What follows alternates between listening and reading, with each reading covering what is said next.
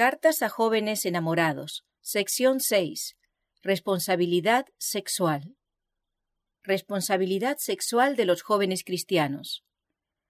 La entrega de todas las facultades a Dios simplifica mucho los problemas de la vida, debilita y abrevia 1000 luchas con las pasiones del corazón carnal. Deberían mantenerse sujetos los afectos juveniles hasta que llegue el tiempo en que la edad y la experiencia suficientes permitan libertarlos con honra y seguridad. Un corto tiempo invertido en sembrar malas hierbas, queridos amigos jóvenes, producirá una cosecha que amargará vuestra vida toda. Una hora de descuido, ceder una vez a la tentación, pueden hacer que toda la corriente de vuestra vida se encauce en una dirección equivocada. No podéis tener más que una juventud. Invertidla en forma útil. Cuando hayáis pasado sobre este terreno una vez, nunca podréis regresar para rectificar vuestros errores. El que se niega a relacionarse con Dios y se coloca a sí mismo en el camino de la tentación, caerá con seguridad. Dios está probando a cada joven. La sensualidad es el pecado de esta época, pero la religión de Jesucristo mantendrá las riendas de control sobre toda especie de libertad ilegítima. Las facultades morales mantendrán las riendas sobre cada pensamiento, palabra y acción. No se encontrará culpa en los labios del verdadero cristiano. No se permitirá ningún pensamiento impuro, ninguna palabra que se aproxime a la sensualidad, ninguna acción que tenga la más mínima apariencia de mal. No tratéis de ver cuán cerca podéis caminar por el borde de un precipicio con seguridad. Evitad la primera aproximación al peligro. Los intereses del alma no pueden ser motivo de juego. Vuestro capital es vuestro carácter. Cuidadlo como lo haríais con un dorado tesoro. La pureza moral, el respeto propio, un fuerte poder de resistencia, pueden cultivarse firme y constantemente. Cada pasión no santificada debe mantenerse bajo el control de la razón santificada mediante la gracia que Dios otorga abundantemente en cada emergencia. Pero no se haga ningún arreglo para crear una emergencia. Que no haya un acto voluntario que coloque el alma donde será asaltada por la tentación, ni se dé la menor ocasión para que otros piensen de uno como culpable de indiscreción. Mientras dure la vida, es preciso resguardar los afectos y las pasiones con un propósito firme. Hay corrupción interna, hay tentaciones externas, y siempre que deba avanzar la obra de Dios, Satanás hará planes para disponer las circunstancias, de modo que la tentación sobrevenga con poder aplastante sobre el alma. No podemos estar seguros ni un momento, a menos que dependamos de Dios y nuestra vida esté oculta con Cristo en Dios. Guillermo estaba totalmente hechizado por Carolina. En esta serie de cartas podemos ver el esfuerzo continuo de Elena G. de White para ayudarlo. Carolina había estimulado una amistad que casi había absorbido totalmente la atención de ambos. Había ido mucho más allá de los límites de lo que es correcto y honorable, al punto que estaban profundamente involucrados en prácticas que, como lo dice Elena G. de White, deben reservarse para el matrimonio. Una relación tal amenazaba la utilidad futura tanto de Guillermo como de Carolina. Elena G. de White los insta o a separarse o a casarse, a fin de no arruinar la reputación de ellos y su testimonio como cristianos. Carta 1. Ballard Vale, Mass. Agosto 1879. Apreciado Guillermo, entré a mi tienda con el corazón adolorido, con el propósito de aliviar mi mente escribiéndote acerca de algunas cosas que me fueron mostradas en visión. El Señor te ha mostrado que tu relación con Carolina no ha sido en ninguna manera calculada para ayudarte moralmente o para fortalecer tu vida espiritual. Hiciste algunos débiles intentos de separarte de ella, pero pronto renovaste tus atenciones hacia ella, respondiendo a sus incitaciones e infatuándote con ella. Debido a la infatuación de ambos, invertiste horas nocturnas en su compañía. Ella te profesa amor, pero desconoce lo que es un amor puro que brota de un corazón modesto. Se me mostró que estás fascinado, engañado, y que Satanás se regocija de que alguien que difícilmente tiene un rasgo de carácter que podría convertirla en la esposa que te hiciera feliz, en un hogar feliz, tenga una influencia tal que te separa de tu madre, que te ama con un afecto inalterable. En el nombre del Señor, cesa tus atenciones hacia Carolina, o cásate con ella. No escandalices a la causa de Dios. Seguiste tu propio curso de acción, sin tomar en cuenta las consecuencias. Tu corazón se rebela contra tu madre, porque ella no puede aceptar en forma alguna a Carolina, ni aprobar las atenciones que le brindas. La intimidad que has desarrollado con Carolina no ha servido para acercarte al Señor, ni para santificarte mediante la verdad. Estás arriesgando intereses eternos en la compañía de esa niña. Carolina espera casarse contigo, y tú la has estimulado a pensar en eso con tus atenciones. Tu felicidad en esta vida y en la vida futura está en peligro. Has estado siguiendo sus atenciones engañosas y necias y tu propio juicio, los cuales no han hecho de ti un cristiano más consistente ni un hijo más fiel y respetuoso. Si la atmósfera que rodea a Carolina es muy agradable para ti, si ella llena las aspiraciones que tienes en cuanto a lo que debe ser la esposa que ha de estar a la cabeza de tu familia, si con juicio sereno y a la luz de lo que Dios ha señalado, su ejemplo es digno de imitarse, sería mejor que te casaras con ella en vez de frecuentar su compañía y luego conducirse como solamente los esposos debieran hacerlo. Vuestros actos y conversación son ofensivos a Dios. Los ángeles de Dios registran vuestras palabras y acciones. Se te ha dado luz, pero no la has escuchado. La conducta que has seguido trae reproche sobre la causa de Dios. Tu proceder es incorrecto y no cristiano. Cuando deberías haber estado cada uno en su propia casa, habéis estado el uno en compañía del otro, y el uno en los brazos del otro casi toda la noche. ¿Han sido vuestros pensamientos más puros, más santos, más elevados y ennoblecidos?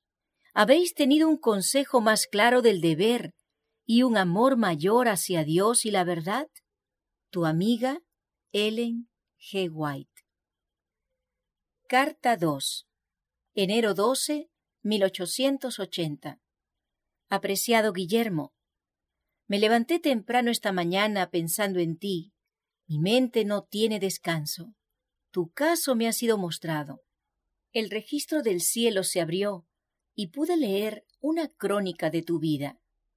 Arroja sobre ti reflejos de los más amargos por haber confiado en tu propio juicio y haber caminado en tu propia sabiduría, rechazando la voz de Dios y despreciando las advertencias y consejos de sus siervos, y siguiendo con perseverancia y persistencia tus propios caminos perniciosos, por lo cual el camino de la verdad ha sido blasfemado y se perdieron almas que podrían haberse salvado por tu intermedio. Mucho más podría decir acerca de ti, pero esto es suficiente por el momento.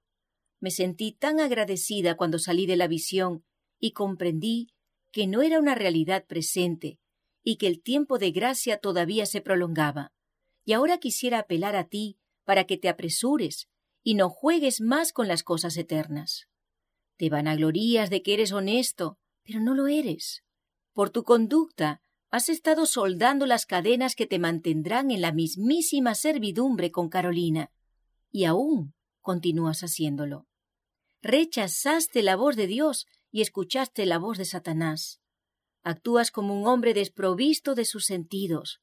¿Y por quién? Por una niña sin principios, sin un solo rasgo apreciable de carácter, orgullosa, extravagante, voluntariosa, sin consagración, impaciente, obstinada, sin afecto natural, impulsiva. Si te separas completamente de ella, tendría la oportunidad de verse como es y de humillar su corazón delante de Dios. En la vida de todo joven hay un período crítico cuando se separa de las influencias del hogar y de los consejos sabios y entra en nuevas escenas y circunstancias probatorias. Si por razones ajenas a su voluntad o elección se ve colocado en situaciones peligrosas y depende de Dios para recibir fortaleza, cultivando el amor de Dios en su corazón, está guardado de ceder a la tentación por el poder de Dios que lo está probando. ¿Qué diferencia entre el caso de José y el de los jóvenes que aparentemente entran en forma voluntaria en el terreno del enemigo, exponiéndose a los fieros asaltos de Satanás? Fue el Señor quien prosperó a José, pero en medio de la prosperidad vino la adversidad más oscura. La esposa de su amo era una mujer licenciosa que trató de empujar sus pasos hacia el infierno. ¿Mancillaría José su carácter moral de oro ante las seducciones de una mujer corrupta? ¿Recordaría que el ojo de Dios estaba sobre él? Hay pocas tentaciones más peligrosas y fatales para los jóvenes que la tentación a la sensualidad, y ninguna, si se cede a ella, probará ser tan definidamente ruinosa para el alma y el cuerpo, para este tiempo y la eternidad. El bienestar de todo el futuro de José depende de la decisión de un momento.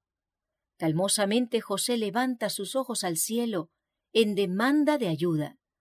Se desprende de su manto exterior, dejándolo en las manos de su tentadora, y mientras sus ojos brillan con la expresión de una resolución firme, en vez de una pasión impía, exclama: ¿Cómo pues haría yo este grande mal y pecaría contra Dios?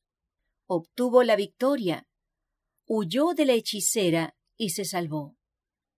Tuviste la oportunidad de mostrar si tu religión era una realidad práctica. Te tomaste libertades a la vista de Dios y de los santos ángeles que no te hubieras permitido bajo la observación de tus prójimos. La verdadera religión abarca todos los pensamientos de la mente, penetra hasta las intenciones secretas del corazón y los motivos de las acciones, el objeto y la dirección de los afectos y todo el marco de referencia de nuestras vidas. Tú, Dios, me ves. Será el santo y seña, la guardia de la vida. Tú puedes aceptar estas lecciones. Tienes necesidad de aprender. Dios te ayude. Ellen G. White. Carta 3, Hornellsville, New York.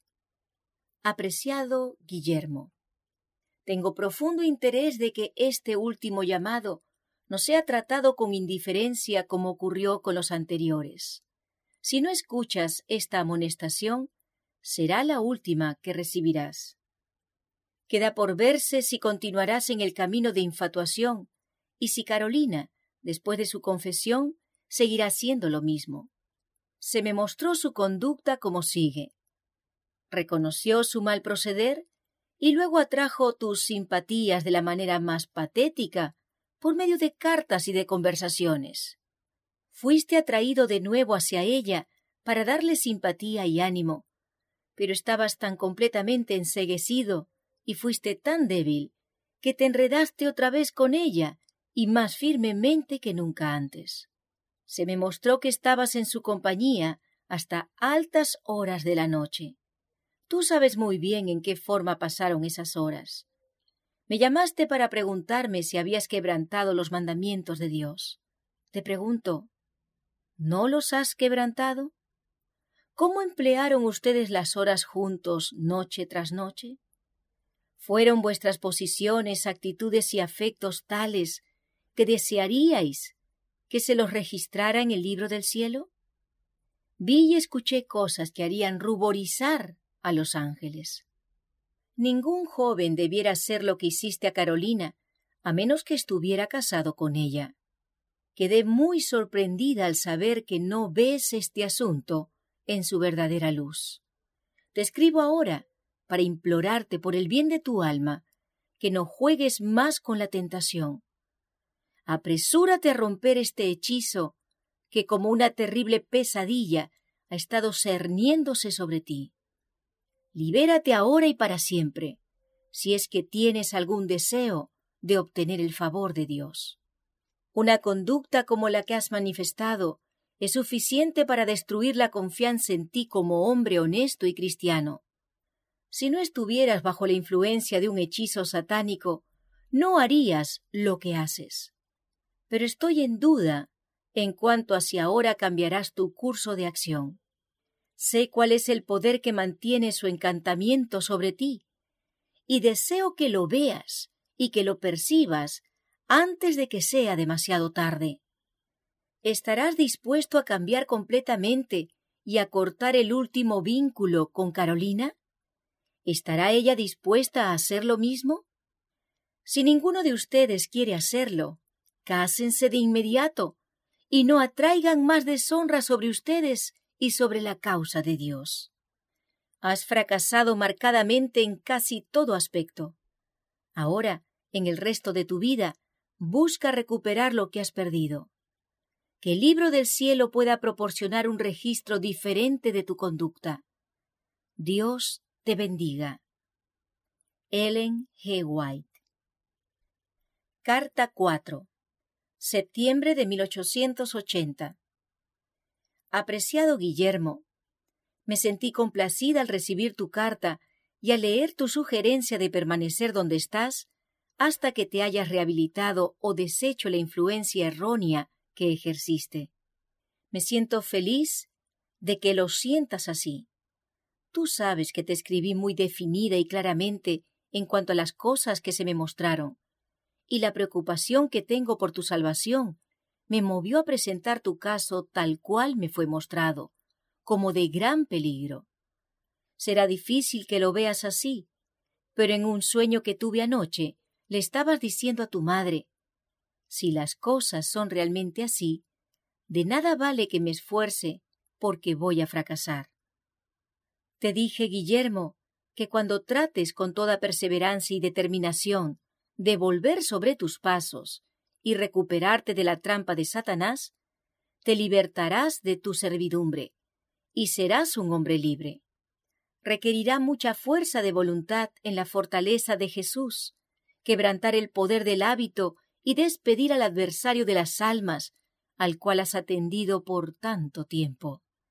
Cambia de invitado y extiende la bienvenida a Jesús para que tome posesión del templo de tu alma. Él no comparte el corazón con Satanás. Aún ahora, en este momento, puedes hacer un esfuerzo decidido, no en tu fortaleza, sino en la de Jesús. Quebranta tu corazón delante de Dios y confiesa y abandona las cosas que te han separado de Cristo. La obra de arrepentimiento debe comenzar con tu madre. Nunca vendrás a la luz a menos que hagas esto. No dejes de hacer ninguna de las cosas que debes hacer para corregir los errores, porque has llegado a un momento decisivo. Tendrás que soportar la prueba, porque serás probado por Dios. Si sales purificado como oro, Dios podrá usarte. No seas infiel, sino creyente. Tu tribulación no será al presente gozosa, sino más bien penosa, pero producirá fruto apacible de justicia. Porque el Señor, al que ama, disciplina y azota a todo aquel que recibe por hijo. Si soportáis la disciplina, Dios os trata como a hijos, porque ¿qué hijo es aquel a quien el Padre no disciplina? Ahora tus pasos deben descender profundamente por el valle de la humillación. Has pensado: mi fundamento permanece firme. Puedo controlarme.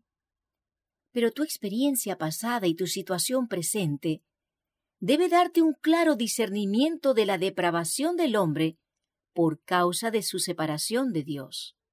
Mi querido muchacho, por amor a Cristo, no continúes engañándote en tu conducta. Trabaja para la eternidad. No consultes contigo mismo. Quebranta tu corazón delante de Dios, a fin de que la roca no caiga sobre ti y te muela hasta transformarte en polvo. ¿Qué más podría decirte? Lo que anhelo es que seas salvo. Deseo que seas perfecto delante de Dios. Con amor, Ellen G. White. Carta 50, 1880. Jugando con los corazones. Jugar con los corazones es un crimen no pequeño a la vista de un Dios santo. Y sin embargo, hay quienes manifiestan preferencias por ciertas jóvenes y conquistan sus afectos. Luego siguen su camino y se olvidan por completo de las palabras que pronunciaron y de sus afectos.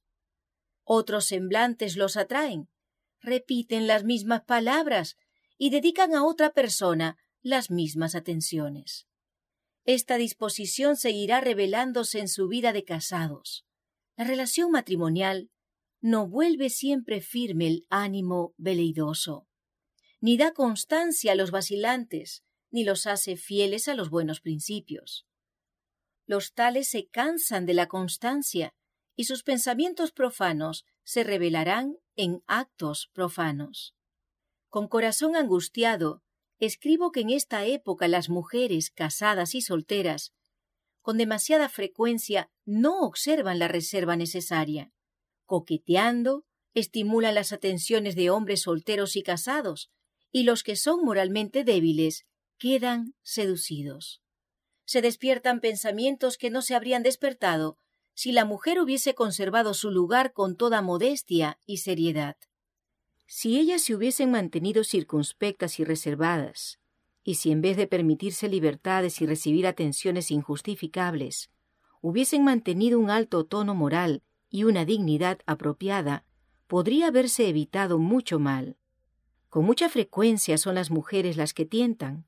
Con un motivo u otro, requieren la atención de los hombres casados o solteros y los llevan adelante hasta que transgreden la ley de Dios, hasta que su utilidad queda arruinada y sus almas están en peligro.